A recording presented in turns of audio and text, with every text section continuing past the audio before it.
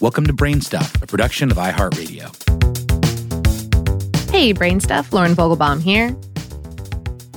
Right now, Mars and Earth are dancing around the sun for an event that's formally called the Mars Solar Conjunction.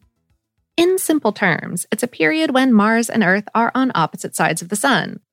So, what's the big deal? For roughly 2 weeks every 2 years, the solar conjunction takes place. This year, it's happening between October 2nd and October 14th. During this time, the sun obscures the two planets from each other, essentially making Earth and Mars invisible to each other.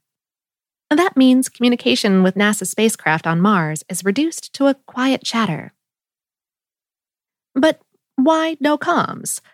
Normally, the sun ejects hot ionized gas from its corona, which then makes its way deep into space.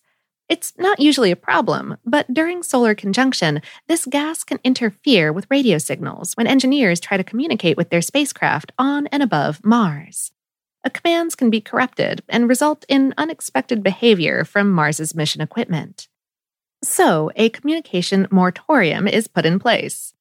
During this, mission controllers at NASA's Jet Propulsion Lab turn off some instruments and collect and store data from the Odyssey and Mars Reconnaissance Orbiters, which in turn accumulate data from the on-surface Curiosity and Perseverance rovers and InSight lander, although those are stationary during this time.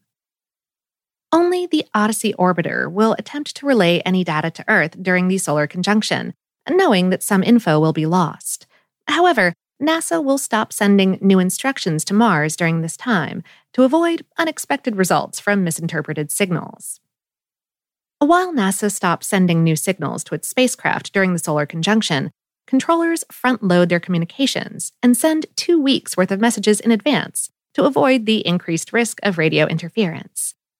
And it's a rare opportunity for those working on these missions to take time off, assuming there's no other projects needing their attention. Just like when you have your out-of-office message on, they'll check in after the solar conjunction ends. When it's over, the spacecraft will send the data they've collected to NASA's Deep Space Network, a system of massive Earth-based radio antenna managed by the JPL. Engineers will spend about a week downloading the information before resuming normal communication operations. If it's determined that any of the collected data is corrupted, engineers can usually have that data retransmitted, similar to your asking a colleague to resend a lost or unreadable file, just from a lot further away.